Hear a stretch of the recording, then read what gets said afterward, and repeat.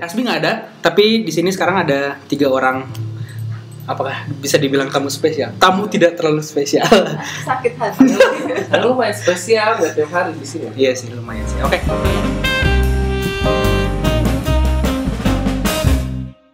Lumayan sih. Oke, kenalan dulu kali ya. Kan yang denger nggak tahu nih ada siapa aja di sini. Oke. Dari Bella dulu deh. Ane Bella. Terus apa lagi sih? Di- yang orang perlu tahu diri Ane. Di RGB. Di RGB mengerjakan apa? jadi UI designer. Terus? Ya. Terus juga art director Asik. sekaligus. Yaudah sih itu aja. Dan Palu gada lah ya. Palu gada lah ya. Apa aja yang nggak bisa orang kerjain ya saya lah yang kerjain. Mantap. Oke, berikutnya. Woi. Aneh. Iyalah. Ya halo. Saya aku Vian. Bukan RGB lagi. Tidak terlalu begitu, jangan begitu kelam lah. Si apa lagi sih informasinya tadi? Apa? Jabatan Bukan jabatan, apa kayak- ya? Saya Specialty. freelance. Specialty ya ilustrasi sama desain lah apapun sama aja kayak Bella. Gitu. Pokoknya menghasilkan cuan lah ya. Picuanan. Terus ada siapa lagi? Ini I-nya di apa tadi deh? Oh, di RGB tuh di artis dan ilustrator. Ya udah kayaknya. Kadang kalau misalnya pameran ngurus-ngurus merchandise. Palu gada juga. Palu gada juga. 2. Oke, karena 3 orang tamu kita ada backgroundnya adalah desain. Jadi sesi kali ini Ane bajak dari Hasbi. Nah, sesi kali ini adalah designer live. Oke, jadi biar ada topik kita ceritain background masing-masing dulu kali ya. Dulu kuliahnya apa dan kenapa ambil background desain? Dari Bella dulu kali ya. Apakah Ane perlu? Ane pengen ditanya kan? Iya, boleh lah. Boleh lah. Boleh lah. Buka dulu lah. Iya. Dari kita ada banyak. Ya, jadi bisa tahu. jadi Ane dan Vian adalah Tidak bisa ngomong. apakah Oke, jadi kalau Ane sendiri dulunya satu alma mater dengan Vian dan dengan Inya, tapi Ane 2007, Vian juga 2007, Inya itu 2000. Nanti dia cerita sendiri. Nggak enak gua ceritanya. Kenapa masuk desain? Karena nggak tahu mau masuk apa, hitung-hitungan gak jago, mau jadi guru dimarahin si mama. Jadi terus kebetulan waktu itu ada temen mau ngajakin, Ren masuk DKV aja ya. Apa tuh DKV? Bikin komik, fotografi. Kok seru sih? Iya, terus mereka kan yang ngajakin 2 orang tuh. Jadi mereka dua orang itu udah ikut les gambar dulu gitu. Aku tahu sih ending cerita ini. Apakah film merah? But go ahead. Ya, film merah. Terus Ane tuh ikut bimbel pada umumnya, tapi pada akhirnya hanya Ane yang masuk seni rupa. Jadi ya Sangat ceritanya sangat cukup common. yang top 10 anime betrayal siapa, yang itu siapa, jadi ya sudah lah. Apakah masih berteman dengan orang-orang itu? Atau they hate you forever? Hubungannya masih teman tapi ya sudah tidak jarang bertemu juga sih, jadi tidak terlalu akrab. Jadi sedikit banyaknya masuk desain karena nasib, nggak tahu sih, tapi Takdir. udah. Bella lah. Kalau Ane tuh ya berawal ya sama si backgroundnya desain juga sama DKV tapi ITENAS. Jadi awalnya tuh waktu SMP kakak Ane itu kan ITB interior. Itu bilang cerita kalau misalkan anak-anak jurusan sebelah, maksudnya jurusan DKV tuh kuliahnya asik banget, kayak baca komik, nonton film. Dia bilang kayak gitu. Karena Ane tuh ya disuruh ngitung matematika kan males juga ya. Jadi itu wah menarik nih kayaknya. Dari SMP tuh Ane memang pengen masuk DKV tapi karena orientasi Ada sebuah tren di sini dengan matematika. I see a pattern. terus Ada yang suka matematika loh. Nah, wah ya berarti Merusak patternnya merusak pattern. Ya terus pada akhirnya Ane mencoba untuk masuk DKV ITB tapi ya udah setahun itu berarti 2 kali nyobain nggak lolos, terus tahun kedua nyobain lagi nggak lolos lagi, ya udahlah mungkin memang takdirnya ada di ITENAS. Berarti yang itu 2007 ya? Sosok ngaku aja 2008 anjir. Itu 2009 tapi ikutan lagi tuh 2010 ikutan lagi. Oke. Soalnya waktu itu kayak itu tuh 2007 gue anjir kayak sangat denial aja. Ada sebagai orang yang 2009 dibilang 2007 Terlalu defensif ya. Mungkin jangan terlalu digas lah, mencurigakan. Apa salah gue cuma nanya doang. Terus gimana? Apa udah? Nah ya udah Vian sekarang. Iya tadi kalau saya dari itu juga dari DKV alma mater sama Nainya dan Randy. Seangkatan juga S1 plus S2-nya bareng Randy juga. Why? Ya tahu ya gitu. Terus cuman edukasi aja backgroundnya atau ada Cuman edukasi itu apa? ya maksudnya Interestnya. enggak Apa maksudnya background yang ditanyain pertanyaannya apa background Kenapa education milih DKV? Kenapa memilih hidup ini? milih itu sebenarnya iya kebetulan aja gitu. Jadi dulu tuh pengennya sebenarnya masuk bukan ekonomi ya, maksudnya komunikasi. Vian seorang ekonom. Why? Di alternate universe ya ada loh versi Vian yang ekonom. Tapi maaf aja kalian stuck dengan Vian yang sekarang ini di sini. Nah itu mau masuk apa sih komunikasi UI karena yang nggak tahu apalagi sama kayak Bella kemarin ini nggak bisa ngitung apalan kesel kan. Rada blow on juga kan di kelas dulu ya itulah patternnya juga pasti sama, pasti suka gambar-gambar. Terus kalau ada event-event sekolah tuh pasti yang bikin inilah mading atau dekor. Dulu nanti apa sih? Publik SMA? IPA IPS? PS lah. Nanti apa gue? IPA. IPA loh. Aneh tuh IPA yang sebenarnya IPS gitu loh. Tapi karena mau masuk IPS dimarahin si mama jadi ya udah IPA aja. Nanti apa ya? Bahasa. Lebih Aneh dulu mah pengen masuk IPA, tapi nilai Aneh kurang. Aneh nggak mau IPS karena IPS Aneh nggak bisa. Jadi Aneh bahasa. Iya. Ya anu mah ya tahu diri ya. Gimana lagi udah masuk IPA. Iya, terus ya itu, tapi terus kan ada kayak bimbingan konselingnya gitu kan. Terus si gurunya yang ngasih tahu ini kamu nggak mau nyoba di itu ITB kan ada ini apa desain grafis gitu terus oh ada kira ini ITB kan science dan kayak IPA gitu lah iya terus oh ternyata ada ya udah terus kayak 2 hari sebelum penutupan pendaftaran tuh baru beli form terus daftar terus ujian bareng anak-anak IPA semua dan ya nggak tahu dapet aja menarik jodohnya di situ. Kalau Inya? Aneh dulunya malah pengen jadi sutradara. Mengikuti jejak si mama. Iya, ngikutin jejak si mama. Soalnya si mama tuh kayak sutradara yang di mata Aneh tuh sangat keren. Tapi Aneh malu di depan umum gitu loh dan nggak bisa ngatur. Jadi itu ternyata tuh a big no. Aneh lebih cocok kerja di belakang layar. Akhirnya waktu itu bingung antara desain grafis sama arsitektur. Tapi berarti kalau si mama adalah sutradara berarti sudah mengetahui adanya dunia. Iya, sudah lebih familiar. Ada tahu kayak udah dunia iklan kan si mama. Iya. Tidak terjebak iklan, seperti terus terus dulu tuh akhirnya si mama juga bilang kamu ikutan desain grafis aja. Soalnya si mama dulu juga kuliahnya desain grafis. Si mama dulu desain grafis di mana? Di luar tapi di US. Oke. Apakah ada pressure harus desain grafis di luar juga? Enggak. Dulu malah sempet pengen di Belanda.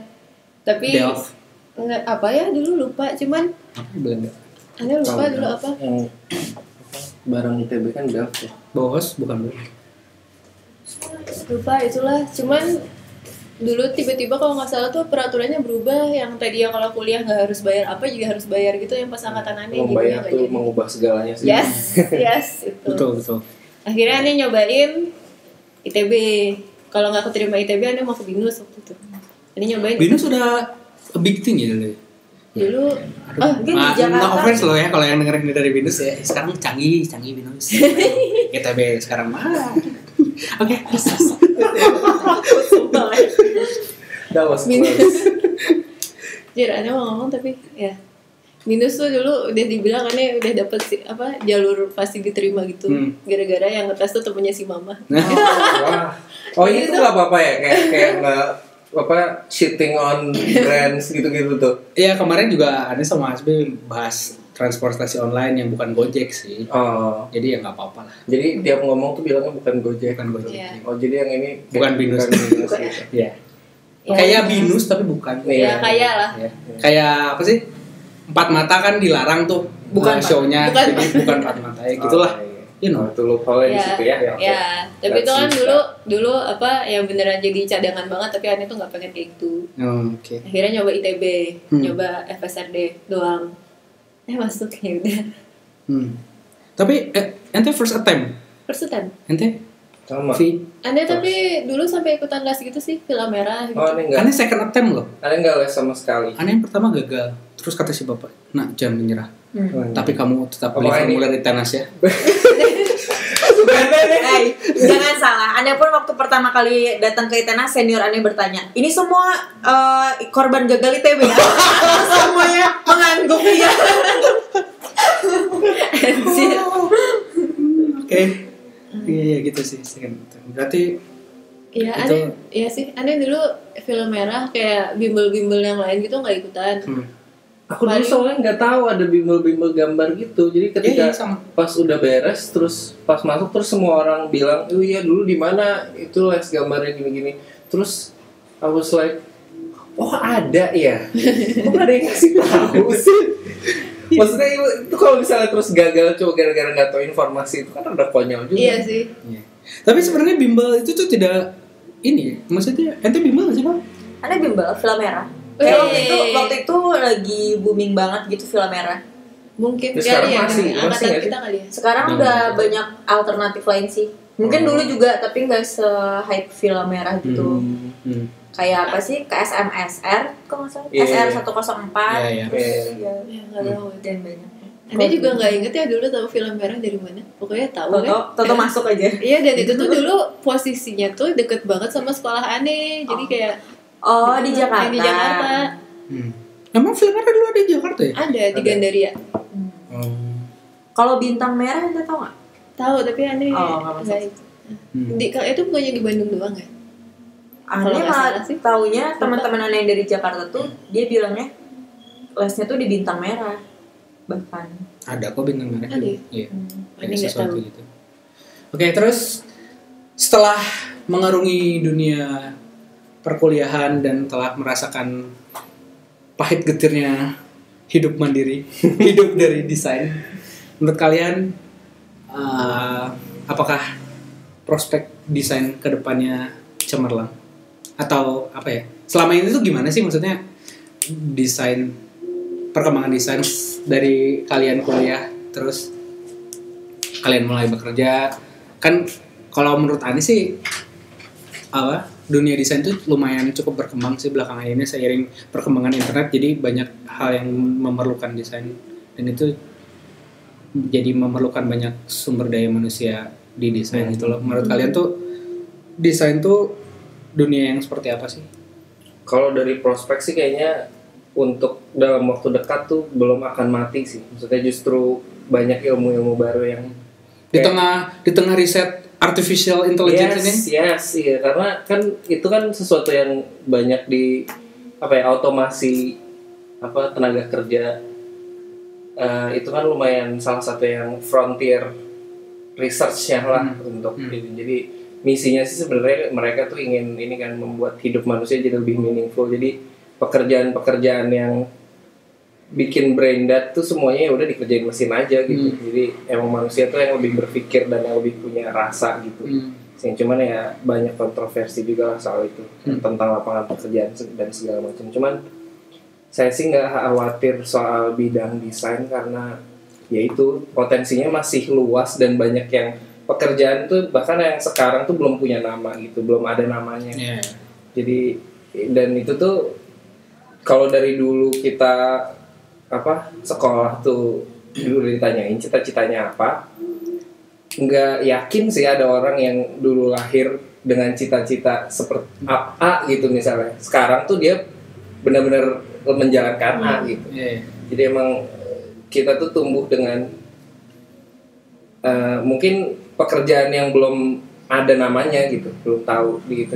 Dan kalau untuk di bidang desain sih masih terus berkembang dan ya bahkan di bidang desain sendiri pun untuk 5 tahun ke belakang tuh orientasinya masih graphic designer, fotografer, animator. Sekarang UX designer, what the hell is UX designer, UI designer gitu. Terus kayak UX researcher, what the hell is UX researcher? Ya udah spesifik banget gitu. Jadi kayak apa ya? Kalau dulu kan orang ya desainer grafis oke, berarti ngerjain semuanya, print juga. Terus ketika mulai ada web muncul, yang ngerjain tuh desainer grafis dulu kan pasti. Tapi terus habis itu mulai ada spesialisasi, ada web designer. Terus web designer udah ngerjain, ternyata mobile tuh mulai populer. Jadi ada mobile developer juga. Cabang-cabang itu tuh inevitable sih, pasti akan terus muncul. Dan kalau misalnya emang berminat untuk masuk ke dunia desain tuh kenapa enggak? Kayak banyak potensi yang bahkan orang-orang ahlinya sekarang tuh juga nggak tahu ke depannya bakal kayak gimana. Iya benar sih. Tapi waktu kalian menempuh edukasi desain waktu kuliah dulu tuh kebayang nggak sih Ane tuh akan bekerja seperti apa atau mentargetkan diri seperti apanya? Gimana menurut Ente? Pas dulu Ente dulu apa sih? DG, KVP, MM? Ane MM. Dijelaskan. Oh ya, jadi tidak ada visual ya. Jadi di biasanya yang jurusan desain tuh zaman kami kuliah dulu masih ada ITB spesifiknya. DG, KVP sama MM. Jadi DG itu desain grafis, komunikasi visual periklanan, sama ada satu lagi multimedia. Jadi di tahun berapa? Pecahannya dari DKV lah. Ya, yang satu ngurusin graphic design, yang satu ngurus komunikasi iklan, yang satu lagi ngurusin multimedia, animasi. Nah itu tuh salah satu buktinya juga. Dulu tuh nggak ada MM di DKV, jadi cuma 2. Ya karena yang populer dan di industri nerima tuh antara grafis atau periklanan. Nah mulai kesini terus kayaknya perlu ada MM ya. ITB terus bahkan waktu kita kuliah pun ada shifting game gitu ya. Iya, sekarang mulai ada. Ya tapi kan dari zaman kita kuliah tuh udah mulai ada beasiswa game, orang nerima duitnya, tapi itu ya kamu sekarang tuh udah ada kelas dan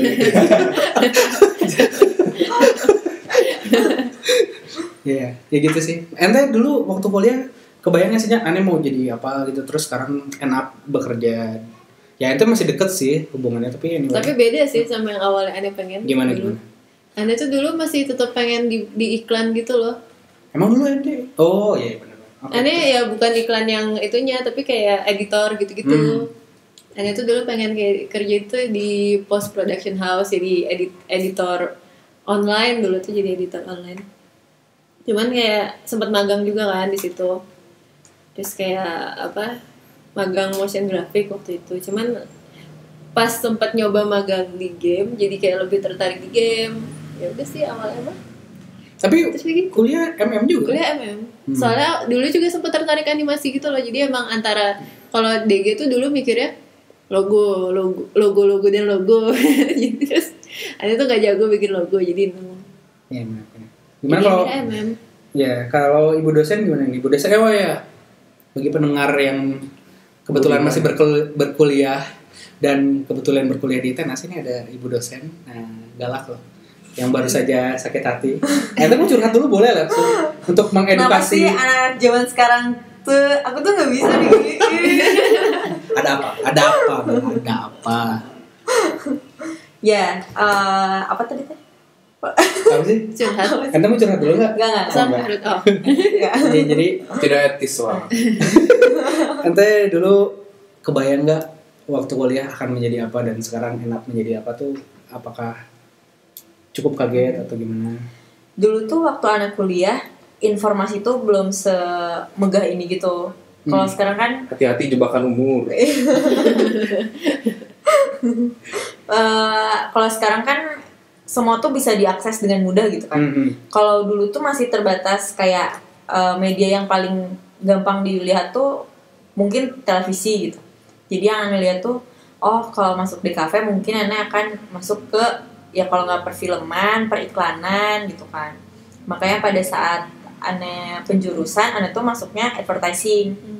Karena pada saat itu pun advertising tuh jadi kayak apa tujuan yang orang tuh paling banyak gitu masuk advertising gitu kan. Apalagi banyak agensi-agensi multinasional ada di Indonesia, ada di Jakarta gitu. Jadi kebayangnya itu cuma kerja di agensi selesai. Tapi sekarang ya karena perkembangan digital juga pesat gitu. Terus ada juga ya yang namanya user interface designer, tapi memang dia mungkin cabangnya antara desainer grafis sama multimedia gitu. Kalau advertising kan dulu lebih, kalau aneh sih diajarinnya advertising tuh lebih ke ngonsepin, bikin strateginya kayak apa gitu. Terus sekarang ya terjun ke grafis. Cuman aneh nggak menyesal sih, maksudnya malah mencicipi banyak hal gitu dari advertising ke user interface tuh menurut aneh masih berhubungan karena di balik sebelum user interface tuh juga ada proses yang namanya user experience, dan si user experience tuh kurang lebih researchnya sama aja sama kayak waktu aneh belajar di kampus dulu tentang advertising gitu. Manusianya lah ya. Iya, mempelajari manusianya. Oke. Menarik kalau tadi Bella sempat singgung si dunia digital membuat shifting sangat cepat itu, berarti bisa ditarik kesimpulan bahwa dulu kita kuliah tuh kita hanya fokus apa, ternyata di bidang pekerjaan itu kita harus belajar banyak hal itu kan. Apalagi di dunia digital yang sangat cepat ini. Nah, di dunia desain tuh kan tetap update tuh kan sangat penting ya. Kalau misalnya sekarang tuh cara paling oke menjaga referensi tetap update, meningkatkan skill biar misalnya lagi tren apa bisa itu tuh gimana sih menurut kalian? Kalau itu sih kan yang kayak gitu-gitu biasanya dapat banyak dari portal berita atau ada source-nya lah pasti, antara kayak misalnya Twitter. Kalau lagi follow aja orang-orang yang minatnya tuh sama gitu. Kalau emang ada ilustrator yang aktif di Twitter dan emang minatnya ke arah ilustrasi, ya follow aja dia. Biasanya dia tahu event-event terkini, dia pasti ikut gitu. Terus ada acara-acara atau dia masuk ke cons apa, dia pasti ngasih tahu. Jadi kita juga bisa up to date. Tapi kalau untuk in general, kayak mungkin bisa yang menarik tuh di mungkin browse Reddit. Di situ soalnya juga ya tagline-nya sih kayak front page of the internet gitu. Jadi emang, dan si kontennya tuh menarik gitu, jadi bisa di filter berdasarkan subforumnya juga. Jadi tertariknya apa, buka aja ke arah sana, itu pasti kayak banyak gitu untuk berita-berita Twitter, Instagram gitu-gitu lah, sosial media yang gitu-gitu. Itu udah yang paling cepet sih. Mungkin secara spesifik Behance kali ya. Behance itu sekarang iya, aku juga agak kurang. Tidak terkurasi dengan baik kan sih, kayak banyak iklan nggak jelas gitu. Iya. Dan itu kayak terakhir lihat Behance tuh kemarin. Ada juga udah lama kayaknya. Interface-nya tuh nggak enak, kayak lambat gitu loh. Jadi ya paling enak sih kayak buka ya Instagram, kalau nggak Twitter gitu kan, cepet si feed-nya gitu-gitu. Gimana ya kalau ente? Ya itu. Apa? Itu. Aneh sih biasanya gitu dari Instagram sih, aneh kebanyakan. Tapi style gitu. Menarik tuh gini sih, aneh lihat tuh sekarang fenomenanya kan banyak komunitas yang diciptakan di online kayak forum gitu, di Behance, di dulu tuh apa sih? DeviantArt. DeviantArt masih hidup gak sih? Masih banget. Si teman-teman aku tuh ada beberapa yang masih suka ngambil kerjaan dari situ, kayak commission gitu. Terus lumayan, kayak satu gambar kayak full body ilustrasi gitu tuh kayak bisa $50 gitu. Kan ya apapun lah yang cuanan ya Bel. Tapi yang menariknya tuh karena platform forum online itu banyak, tapi kita juga sekarang tuh lebih sering melihat expo atau fair yang sangat ada segmennya gitu loh. Kayak misalnya kalau orang yang suka komik dan seneng ilustrasi itu kan ada Comic Con atau ada di Indonesia itu apa ya? Komifuro itu Indonesia? Iya. Kemarin. 2 kali setahun. Ada lagi. Comic Con, Popcorn gitu-gitu. Ya, Popcorn gitu juga.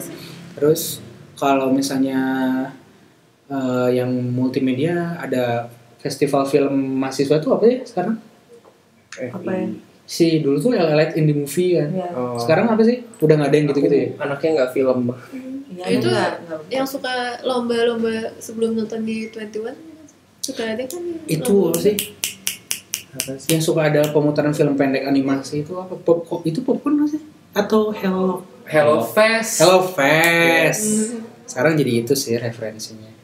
Iya.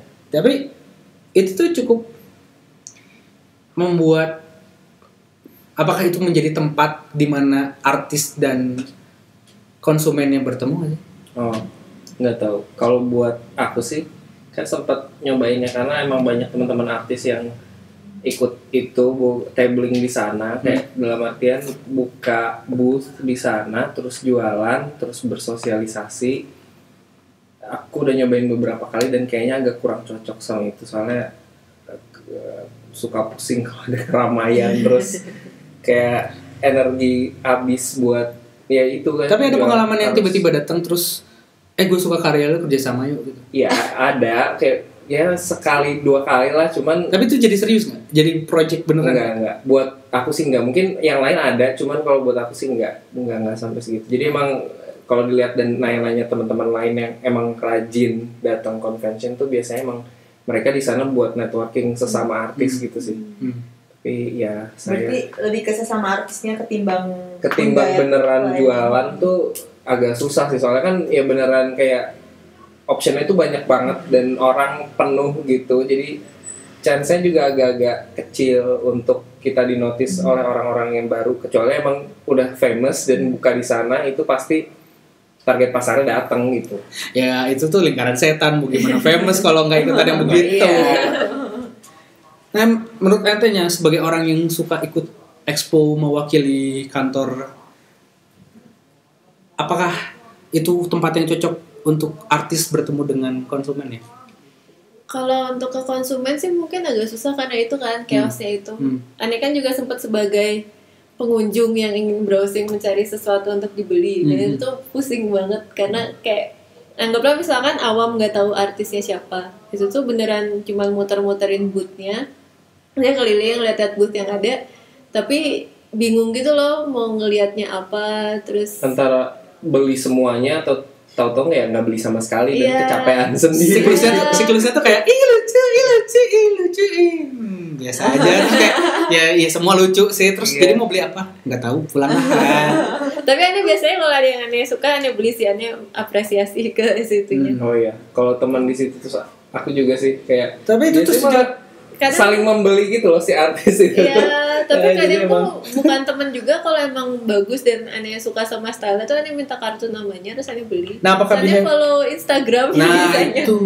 Ya. Tapi itu lumayan sih, maksudnya untuk sampai kita jadi follow artisnya tuh udah lumayan oke sih untuk industri semuda Indonesia Ya. sih kayaknya. Kalau di luar kan karena industrinya udah matang juga, jadi emang di situ tempat ketemu artis sama konsumen ya nggak sih? Iya, emang bahkan untuk hunting talent juga ke sana Ya, biasanya. ya. Mereka bahkan buka udah ya nyebar kartu nama, terus kayak emang udah menspesialisasi diri bahwa oh ini komik artis, ini coloring artis, udah sespesifik itu. Bukan seniche itu ya. Mm-mm. Jadi dia nggak ngegambar, beneran cuma nge-coloring doang. Yang buat line art tuh beda lagi. Ini yang warna ini gitu. Nah, selain ada ada sisi baiknya dunia internet mendorong industri kita ke tempat yang lebih baik. Ya, oke lah. Lebih ya. Kan ada sisi gelapnya juga tuh. Ya, sisi gelap. Jadi kalau kita sering lihat kan ada lumayan beberapa, itu tuh apa ya namanya? Bukan crowdfunding sih. Kayak 1000.com itu tuh apa ya namanya? Crowdsourcing. Itu crowdsourcing kan?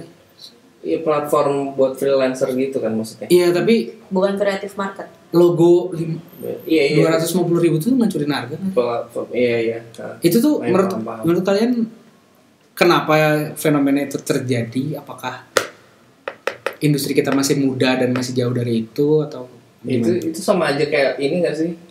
Dulu fotografi itu beneran sesuatu yang orang Masyhur. enggak, orang tuh ya kalau punya duit tuh ya invest di kamera terus beneran pakai buat profesional karena mahal juga gitu, Iya. nggak mungkin. Nah sekarang begitu fotografi kamera udah mulai harganya bisa dijangkau, terus semua orang tiba-tiba tuh jadi fotografer gitu. Itu sama aja sih. Tapi kan beda ya, maksudnya tingkat keahlian skill di dalam situ kan beda, bisa dilihat lah, bisa kerasa lah. Nah itu sama aja sih buat aku kalau sama yang kayak situs-situs tadi gitu.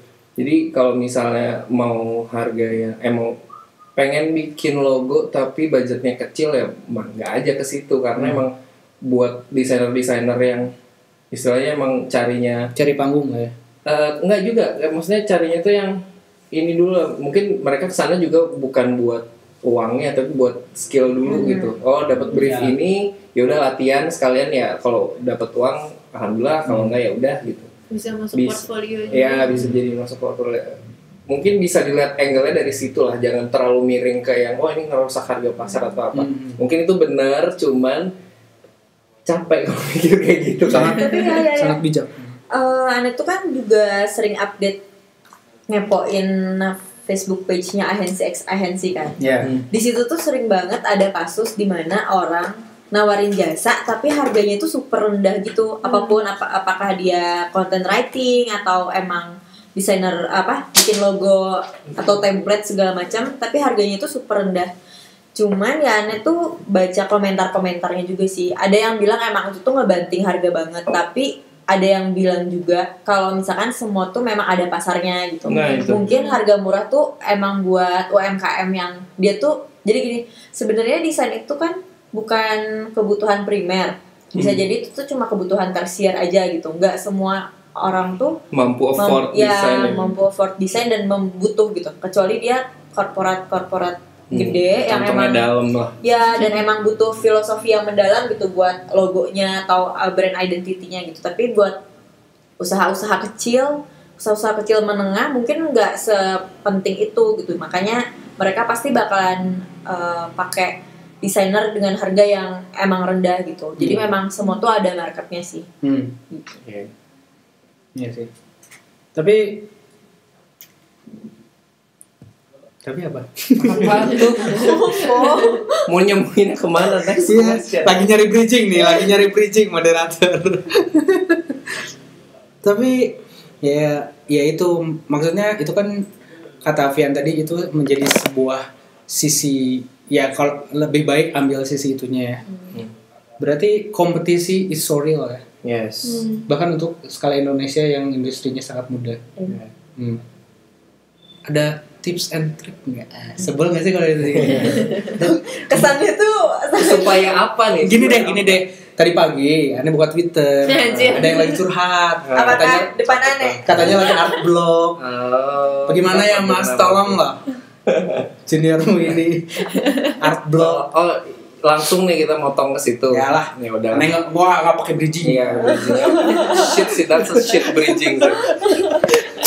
Kalau art block, kalau buat aku sih art block tuh apa ya? Apa sih art block tuh? Oh iya, art block Ya, itu blog definisinya apa dulu sih? ya. Bahkan aku tuh bingung gitu loh, Jobs art block tuh apa ya?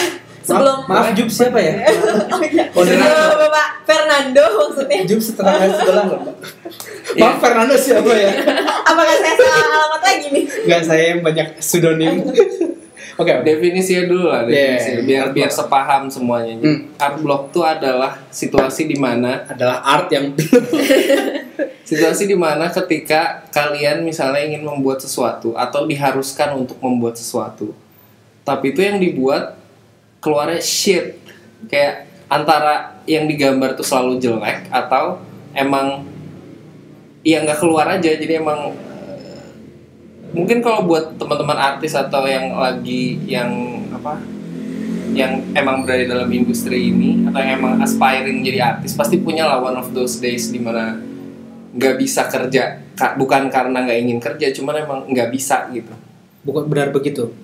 Benar. Karina. Iya, kurang lebih begitu. Ya buat saya sih kayak gitu. Kalau art block tuh kadang-kadang begitu. Cuman untuk kalau buat mengatasinya sih, kalau saya pribadi ya itu mendingan ditinggal aja. Emang percuma dipaksain untuk misalnya hari itu harus bikin sesuatu gitu. Jadwalnya adalah ini hari ini harus menyelesaikan ini. kalau deadline-nya nggak pressing, itu tuh mendingan ditinggal dulu.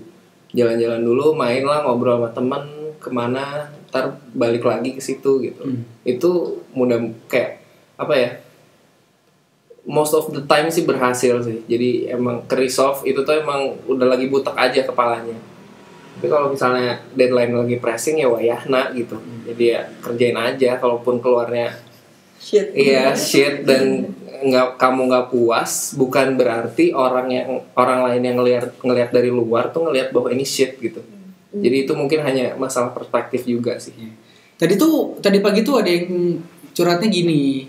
Jadi dia tuh terpressure melihat teman-temannya semakin produktif terhadap sesuatu yang non work related. Ya begitu. Terus dia tuh bingung, dia tuh mau doodling lucu non work related tapi kok ya nggak ngapa-ngapain gitu loh, malah Mas tolong ya. Tapi itu emang ini sih, itu salah satu. Itu surat pembaca loh yang kami terima dari email kami, Mbak. Oh iya oke. Apakah related, Mbak? Enggak. Tapi itu emang salah satu itu juga, kalau menurut aku sih itu salah satu downside-nya dari percepatan informasi juga kan. Karena kita ngelihat orang lain tuh wah gambar terus produktif banget gitu, kita jadi merasa gue punya waktu 24 jam sama kayak dia, kenapa gue nggak bikin apa-apa gitu. Padahal itu tuh sangat bias. Kayak oke lah dia bisa gambar kayak gitu, mungkin emang pekerjaannya tuh kayak misalnya gajinya gede, jadi dia punya banyak waktu luang, dia pulang bisa ngerjain itu. Sementara kalau misalnya kita freelancer gitu kan, itunya Itu mau bilang gaji kecil tapi kok gajinya enggak loh, aku cuman menceritakan personal aja, kayak pengalaman pribadi ya. Kayak misalnya freelancer kan emang harus agak hustling ya, jadi kalau ada proyek harus dikerjain langsung sambil tetap nyari prospek baru. Itu tuh kayak leave little to no time untuk explore gitu loh. Jadi emang si kegiatan untuk misalnya kayak gambar lah, let's say ngegambar tiap hari itu emang takes energy dan disiplin yang tinggi sih, dan nggak semua orang bisa, dan nggak harus semua orang bisa juga, menurut aku sih gitu. Kalau menurut aneh kan kalau yang sesuatu yang work related itu kita sudah diberi porsinya dan sudah ada briefnya dari day by day gitu kan, bahwa kita ada target ngerjain apa, kita harus delivernya kapan, delivernya mutunya seapa. Mungkin kalau kita tuh kenapa tidak produktif mengerjakan non work related karena kita tuh karena kan biasa kita dikasih porsi kan, kita tuh harus bikin porsi sendiri tuh. The blank canvas problem. Iya, kayak bingung gitu loh, mau ngerjain apa ya gitu. Kalau aneh sih bisa mulai memotivasi diri dengan target-target kecil. Misalnya kalau misalnya aneh pengen doodling terus nggak tahu mau doodling apa, aneh bikin tema aja. Misalnya aneh akan menggambar sepatu yang bagus yang aneh lihat hari ini, itu minimal sehari satu. Dan itu tuh ya apa aja ya, walau mulainya shitty ya mulai aja dulu, tapi ya nggak usah di post yang shitty mah, nanti aja kalau udah day 42 gitu udah mulai. Tapi itu tuh ada ini ya, banyak kok website sekarang yang namanya art prompts. Jadi dia bahkan ada website yang isinya tuh randomize topik gitu. Jadi kayak misalnya ada kata kerjanya, ada subjeknya, ada predikatnya gitu-gitulah. Jadi kalau di randomize misalnya hari ini gambar zombie yang lagi nari salsa di pantai gitu. Itu tuh bisa ya itu bisa jadi briefnya untuk memulai gitu. Oh itu loh, gitu loh. Mbak, itu loh, bukan Ninya loh, bukan. Mbak yang ngirim email itu loh, sebuah solusi loh. Buat Mbak yang ngirim email. Tolong ya Mbak. Gitu. Tapi apakah pressure dari peer pressure itu nyata? Apakah itu yang mau hal yang baik? Tolong bantulah moderator ini dengan ngacak Maksudnya baik sih, karena ya kalau buat teman-teman sesama artis tuh suportif banget biasanya, karena kita masing-masing tuh tahu lah struggle-nya jadi artis tuh kayak gimana kan, susahnya tuh gimana. Jadi kalau emang dia ngepost sesuatu, pasti tuh kita kayak kalau bisa jadi yang pertama lah buat nge-like gitu. Soalnya emang itu tuh nggak mudah untuk duduk mengkonsep sesuatu, nge-sketching sampai itu jadi di render, itu tuh bukan sesuatu yang mudah gitu. Itu butuh banyak latihan dan ya gitu. Menurut Anda gimana, Bel? Mengenai art block ini dan bagaimana cara mengakalinya? Ini tuh lebih ke mengenali reflect. Asep banget. Setan potong. Usir dulu. Udah pergi kok dia, udah bilang. Kan Cepet. lagi ngerekam. Maaf. Iya. Terus dia beresin motor. Bisa di-cut lah ya. Enggak sih, Gimana? males. Ini bagus blooper. Oke. Gimana? Apa sih tadi? Ya menurut Bella. Oh, iya. Tadi tuh ada waktu kepotong. kumaha. Oh iya, sebenarnya si art block ini lebih masalah yang paling intinya adalah bagaimana kita mengupas diri kita ke layer yang lebih dalam. Yes. Bukankah begitu, saudara-saudara? Kenapa jadi Kenapa ke arah sana? Yang ingin saya tanyakan adalah kenapa ke arah sana? Ya nggak apa-apa. Atau sih pinta wajib. ini sebagai moderator ingin mutu podcast ini lebih dalam gitu loh. Sudah terlambat bukan? Oke, Boleh, gimana Bel? boleh. Kenapa begitu? Gimana? Buat aneh sih, sebentar, aneh harus tahu dulu si art book tuh tulisnya gimana sih? Art seni blok keterhalang gitu loh, Oh, Bel. dikata blok bel, oke. Oh alah. Maaf ya pemirsa. Maaf ya pemirsa ya. Gak di brief. Ibu dosen yang tadi disebut sudah pulang kebetulan. Ini emang ada orang gila aja Ya. nih lewat terus. Ini pribadi yang berbeda. Pribadi yang berbeda. Tolong di note ya. Ya, aneh tuh bahkan kadang mengalami art block tuh bukan hanya untuk non-related pekerjaan non-related apa sih? non-work related. Nah, non-work related. Tolong ini nanti dikat.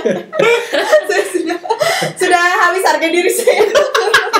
Sudah tersisa nanti. Ya, Bahkan tuh kadang di kantor pun aneh merasakan hal yang sama gitu loh. ya. Itu lebih Iya, itu kadang ini lagi sih, lebih chaos pressure lagi.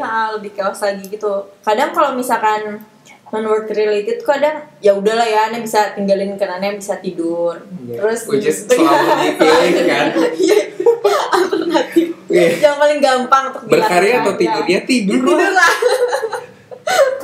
Tapi kalau di kantor tuh itu pressure sih, karena berkaitan sama deadline. Cuman kadang yang aneh lakukan adalah aneh menghindar biasanya dari kerumunan. Dari pekerjaan. Ya, dari pekerjaan. Minta izin pulang. Lalu tidur. Solutif. Sangat solutif. Ya benar. Menarik. Sebuah solusi menarik. Aneh harus take a nap dulu pertama. Karena aneh yakin sih sebenarnya itu juga ada hubungannya sama biologis. Mungkin aneh kurang oksigen, aneh butuh istirahat Oh iya, dulu. itu Bisa jadi. Iya, antara mungkin bisa belum makan, kurang minum, Ya. kurang tidur. Bisa jadi. Alasan ini terjadi karena desainer terbiasa membuat konsep pembenaran dari semuanya. Jadi ya, Tapi gimana tuh kalau misalkan pengen tidur bentar, ujung-ujungnya tuh tidur 2 jam, 3 jam. Kalau aneh tuh Kayaknya selalu terjadi begitu ya. kayaknya nanti kalau tidur memang agak lama ya. Kalau aneh tuh kadang 15 menit udah seger gitu. Oh iya, itu satu lagi. Tiba-tiba ingat karena itu. Kan tiap orang tuh building blocknya tuh beda-beda kan. Jadi, apa tuh building block? ya maksudnya basic orang tuh nature-nya tuh beda-beda. Jadi mungkin kalau kalian lihat ada orang yang bisa Jam gambar, tubuhnya maksudnya atau? enggak, ini in general sih. Jadi kayak misalnya ada orang yang bisa gambar tiap hari satu sketsa di Instagram gitu, wah Sangat keren indah. banget gitu. Terus gue nyobain gitu. Tapi ternyata malah bikin jadi stres, itu kan nggak bagus juga kan. Coba dicek dulu apakah itu tuh sebenarnya emang ideal nggak buat situasi atau pribadi kalian gitu, pribadi ya gitu. Terus itu bisa apply ke apapun juga, kayak misalnya Inya kalau tidurnya emang relatif lebih lama gitu, jadi harus diakalin dengan mungkin dipundurin nih, misalnya tidurnya lebih awal jadi bangun lebih pagi, ngerjainnya lebih banyak gitu. Ya kan? Ini tuh it's all about knowing yourself bener more sih. and more. Karena pada saat kita nggak That's tahu fucking kita deep, itu man. kita itu siapa, mau kita itu apa, terus kebiasaan kita itu gimana, ngelihat seseorang yang sangat produktif gitu tuh kita tuh stres, padahal mungkin ya tadi tubuh kita tuh berbeda dari orang lain gitu kan. Jadi ya nggak mesti peduliin sama produktivitas orang lain gitu, karena kita tuh punya batasan sendiri. Kita tuh ya badan kita tuh nggak sama gitu sama orang lain. Rule of thumb-nya gini aja lah, kalau misalnya ngeliat orang tuh kelihatannya kayak lebih bagus dari kita tuh mendingan mikirin kita tuh lebih bagus dari kita yang kemarin gitu. Yes. I love the fucking yes. Tuh loh, bisa di-follow Instagramnya @viandrias. Sulaimani. Enggak, saya juga jarang nge-post Instagram, jadi emang ya mungkin itu bukan for me. Tapi bisa diakalin gini nggak sih, kayak kita tuh mencari interest lain di luar desain, dan itu tuh kalau kita art block mungkin si interest kita itu bisa diseret ke art block kita gitu. Jadi itu kayak motivasi bleeding ke gitu sana lah, ya diarahin ke situ. Bisa. Soalnya kayak inspirasi kan bisa dari mana aja ya. Nggak cuman justru jelek kalau misalnya emang minatnya ilustrasi ya gambar terus. Itu kan jadi ya tunnel vision. Kacamata kuda. Iya, kacamata kuda doang gitu loh. Jadi kata mengaduk. Tidak rich. Maaf.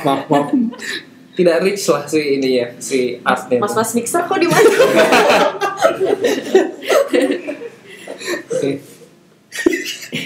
Terus gimana kalau yang tanya sebagai orang yang meng-email bagaimana? Apa sebenarnya yang meng-email? Apa ya tadi? Apa sih tadi? Katanya Deep loh tadi tuh. Udah kedalaman poho jadinya. Gak bisa naik lagi. Apa tuh Apa sih tadi? Itu mengetahui ya. Apakah ente sering menyeret interest ente yang lain di luar bidang desain untuk inspirasi dan atau motivasi gitu loh? Inspirasi terbesar aneh sih kayaknya kalau lagi di kamar mandi ya. Apa? Bernyanyi? Enggak sih, misalkan lagi mandi jadi seger. Iya sih. Atau misalkan lagi ya. Kenapa hal itu kita tidak bisa lakukan ya? Maksudnya? Aneh tuh kalau di jalan tuh bisa menyelesaikan masalah negara ini loh. Oh iya, sama. Ya, lamunan itu tuh sangat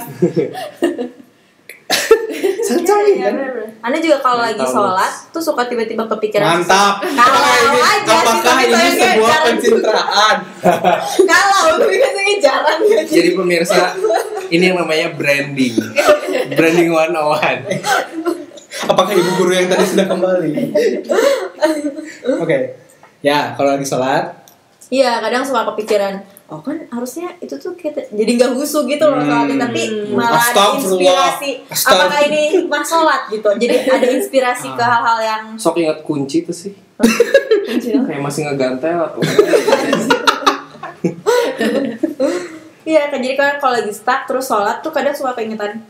Oh iya kan harusnya tadi itu bisa kayak gini. Apa karena saking fokusnya jadi. Iya itu tuh kayak kalau bisa dilihat angle yang lebih sekuler sih sebenarnya kan kayak sholat tuh kan kita relax ya. Terus badannya tuh gerak full gitu. Terus napas tuh teratur gitu. Ya itu sebenarnya mirip dengan kondisi meditasi sih. Jadi kalau emang ada orang-orang kayak yang punya masalah dengan anxiety problem atau ya semacam itu, mungkin bisa dicoba meditasi yang kalau misalnya agak-agak kurang religius gitu. Ya, itulah kenapa kalau aneh mondar-mandir di studio itu aneh sedang bermeditasi. Yang cara bermeditasi orang tuh berbeda. Hendaknya jangan mengganggu teman. Baik Pak. Bu yang meditasi tapi gangguin orang gitu loh. Nah, itu bukan meditasi. Meditasi Riva itu. Siapa ya Riva? Ya. Waduh. Itu untuk episode berikutnya. Baik, Pak. Mungkin dia akan datang. Siap. Ya, terus apa lagi berikutnya? Habis poin saya ini di catatan. Apa lagi ya? Ya udah mau mengenali diri sendiri. Digali lah katanya dalam. Mungkin kurang dalam. Iya. Rolling in the deep shit. Woi, Bos sendiri. Ya biar habis itu aja durasi. Itu terus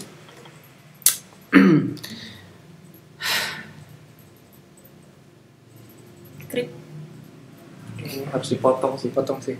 Kira. Yo, karena tadi moderator Jaksa. point block. Karena tadi moderator point block hilang poin-poinnya. Sudah habis topik. Jadi untuk closing kita main ini aja ya. Pertanyaan cepat ya. Quick answer. Nah. Dari Bella dulu, kalau misalnya tidak jadi desainer akan menjadi apa? Saya mau jadi news anchor. Dulu soalnya suka nggak ada si ayah tuh suka nonton berita kayak tiap saat tuh nontonnya berita terus gitu. Terus aneh tuh suka sama satu news anchor namanya Desi Anwar. Nah jadi aneh tuh emang pengen jadi tuh kayak dia gitu. Cuma sayangnya aneh kan nggak begitu suka berada di maksudnya lebih suka jadi orang yang di balik layar daripada itu kalau sekarang. Iya kayak gue pengen. Mana gue suka gitu. Maaf nih, bukan isu branding ya. Pian, kalau tidak jadi desainer nggak tahu ya, kayak belum pernah memikirkan itu sama sekali gitu loh, karena dari dulu tuh I build my identity around itu juga gitu kayak. Masa sih dari sekolah? Iya, kayak emang kayak kerjanya gambar terus, dan kalau misalnya ya salah satu fear terbesar juga kayak kalau misalnya antara kehilangan vision atau kehilangan tangan sih, karena dari situ kalau kayak sisanya ya nggak tahu mau jadi apa. Dia jadi mafia. Oh komentator sih sebenarnya, yang komentarin apa aja. Kayak gampang kan, tinggal modal congor. Anjir. Apalagi di tengah dunia anonimus ini. Inya Aneh pengen jadi pianis.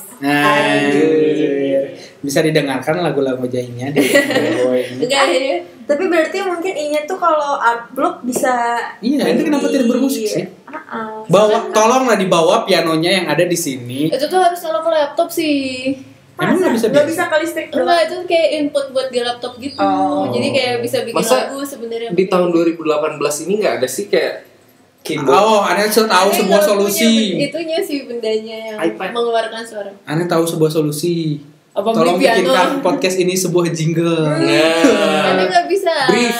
Ada operator kita sebagai. Aneh kalau bikin jingle pakai GarageBand nanti. Ya ini juga pakai GarageBand. Iya makanya. Jadi ente Aneh tuh pengen jadi pianis, tapi Aneh tuh cuman bisa main piano tuh dulu dari partitur doang, yang which is sebenarnya agak Aneh sesali juga sih. Aneh tuh nggak bisa ngulik lagu. Berarti lebih ke klasik gitu. Iya, gara-gara dulu les sih. Udah aku lah kepatok ke les doang. Kalau Bang Randy, kalau selain jadi desainer mau jadi apa? Nggak ada yang nanya. Coba ya saya tanya. Bapak Randy ini kalau nggak jadi desainer kira-kira akan jadi apa sih? Waduh, sulit sekali. Yang kemana-mana pakai sendal prop sama celana pendek. Ini kalau nggak jadi desainer mungkin jadi guru bahasa. Bahasa apa? Kenapa begitu spesifik? Kenapa ya? Kenapa ingin jadi guru bahasa? Kenapa ya? Bahasa itu adalah sebuah sebuah gerbang menuju komunikasi. Jadi the first frontier adalah bahasa. Kalau ente tidak berbahasa dengan baik itu sangat sulit, apalagi ente menjadi seorang desainer yang mengkomunikasikan sebuah pesan. Bener sih, tapi gak ada yang ketawa karena sorangan. nggak, tapi Anda mau membenarkan karena katanya bahasa itu ibunya pengetahuan. Bapaknya siapa? Bapaknya nggak tahu. Nggak mungkin terlahir tanpa bapak. Mau kemana-mana tuh si bahasa tuh mau udah kemana-mana sih soalnya. Jadi nggak tahu bapaknya siapa. Iya gitu sih. Oh ya setuju. Apa setuju? Gue jadi guru? Enggak. Si bahasa tuh karena bahasa juga nggak mempengaruhi cara berpikir kita gitu loh. Jadi kalau tahu lebih banyak bahasa, cara kita untuk mengenal diri sendiri itu juga lebih banyak. Mantap. Gitu. Akhirnya mencapai kedalaman. Kan? Karena kayak misalnya ada beberapa, misalnya waktu itu aku dengerin podcast juga ada yang ngebahas tentang beberapa bahasa tuh nggak punya kata-kata tertentu. Jadi ada bahasa yang emang spesifik ada emosi tertentu yang bisa di-convey lewat bahasa itu. Tapi bahasa lain tuh nggak punya gitu. Nah itu tuh kan sesuatu yang apa ya, bisa membantu kita untuk tahu gitu loh. Itu sebenarnya apa yang sedang terjadi sih sama saya gitu loh. Menarik. Jadi sebagai kalimat penutup buat kalian yang akan menjadi desainer dan sudah menjadi desainer, tetap klik keyboard seperti bunyi di belakang ini. Deh, sampai jumpa di kesempatan berikutnya deh. Dadah.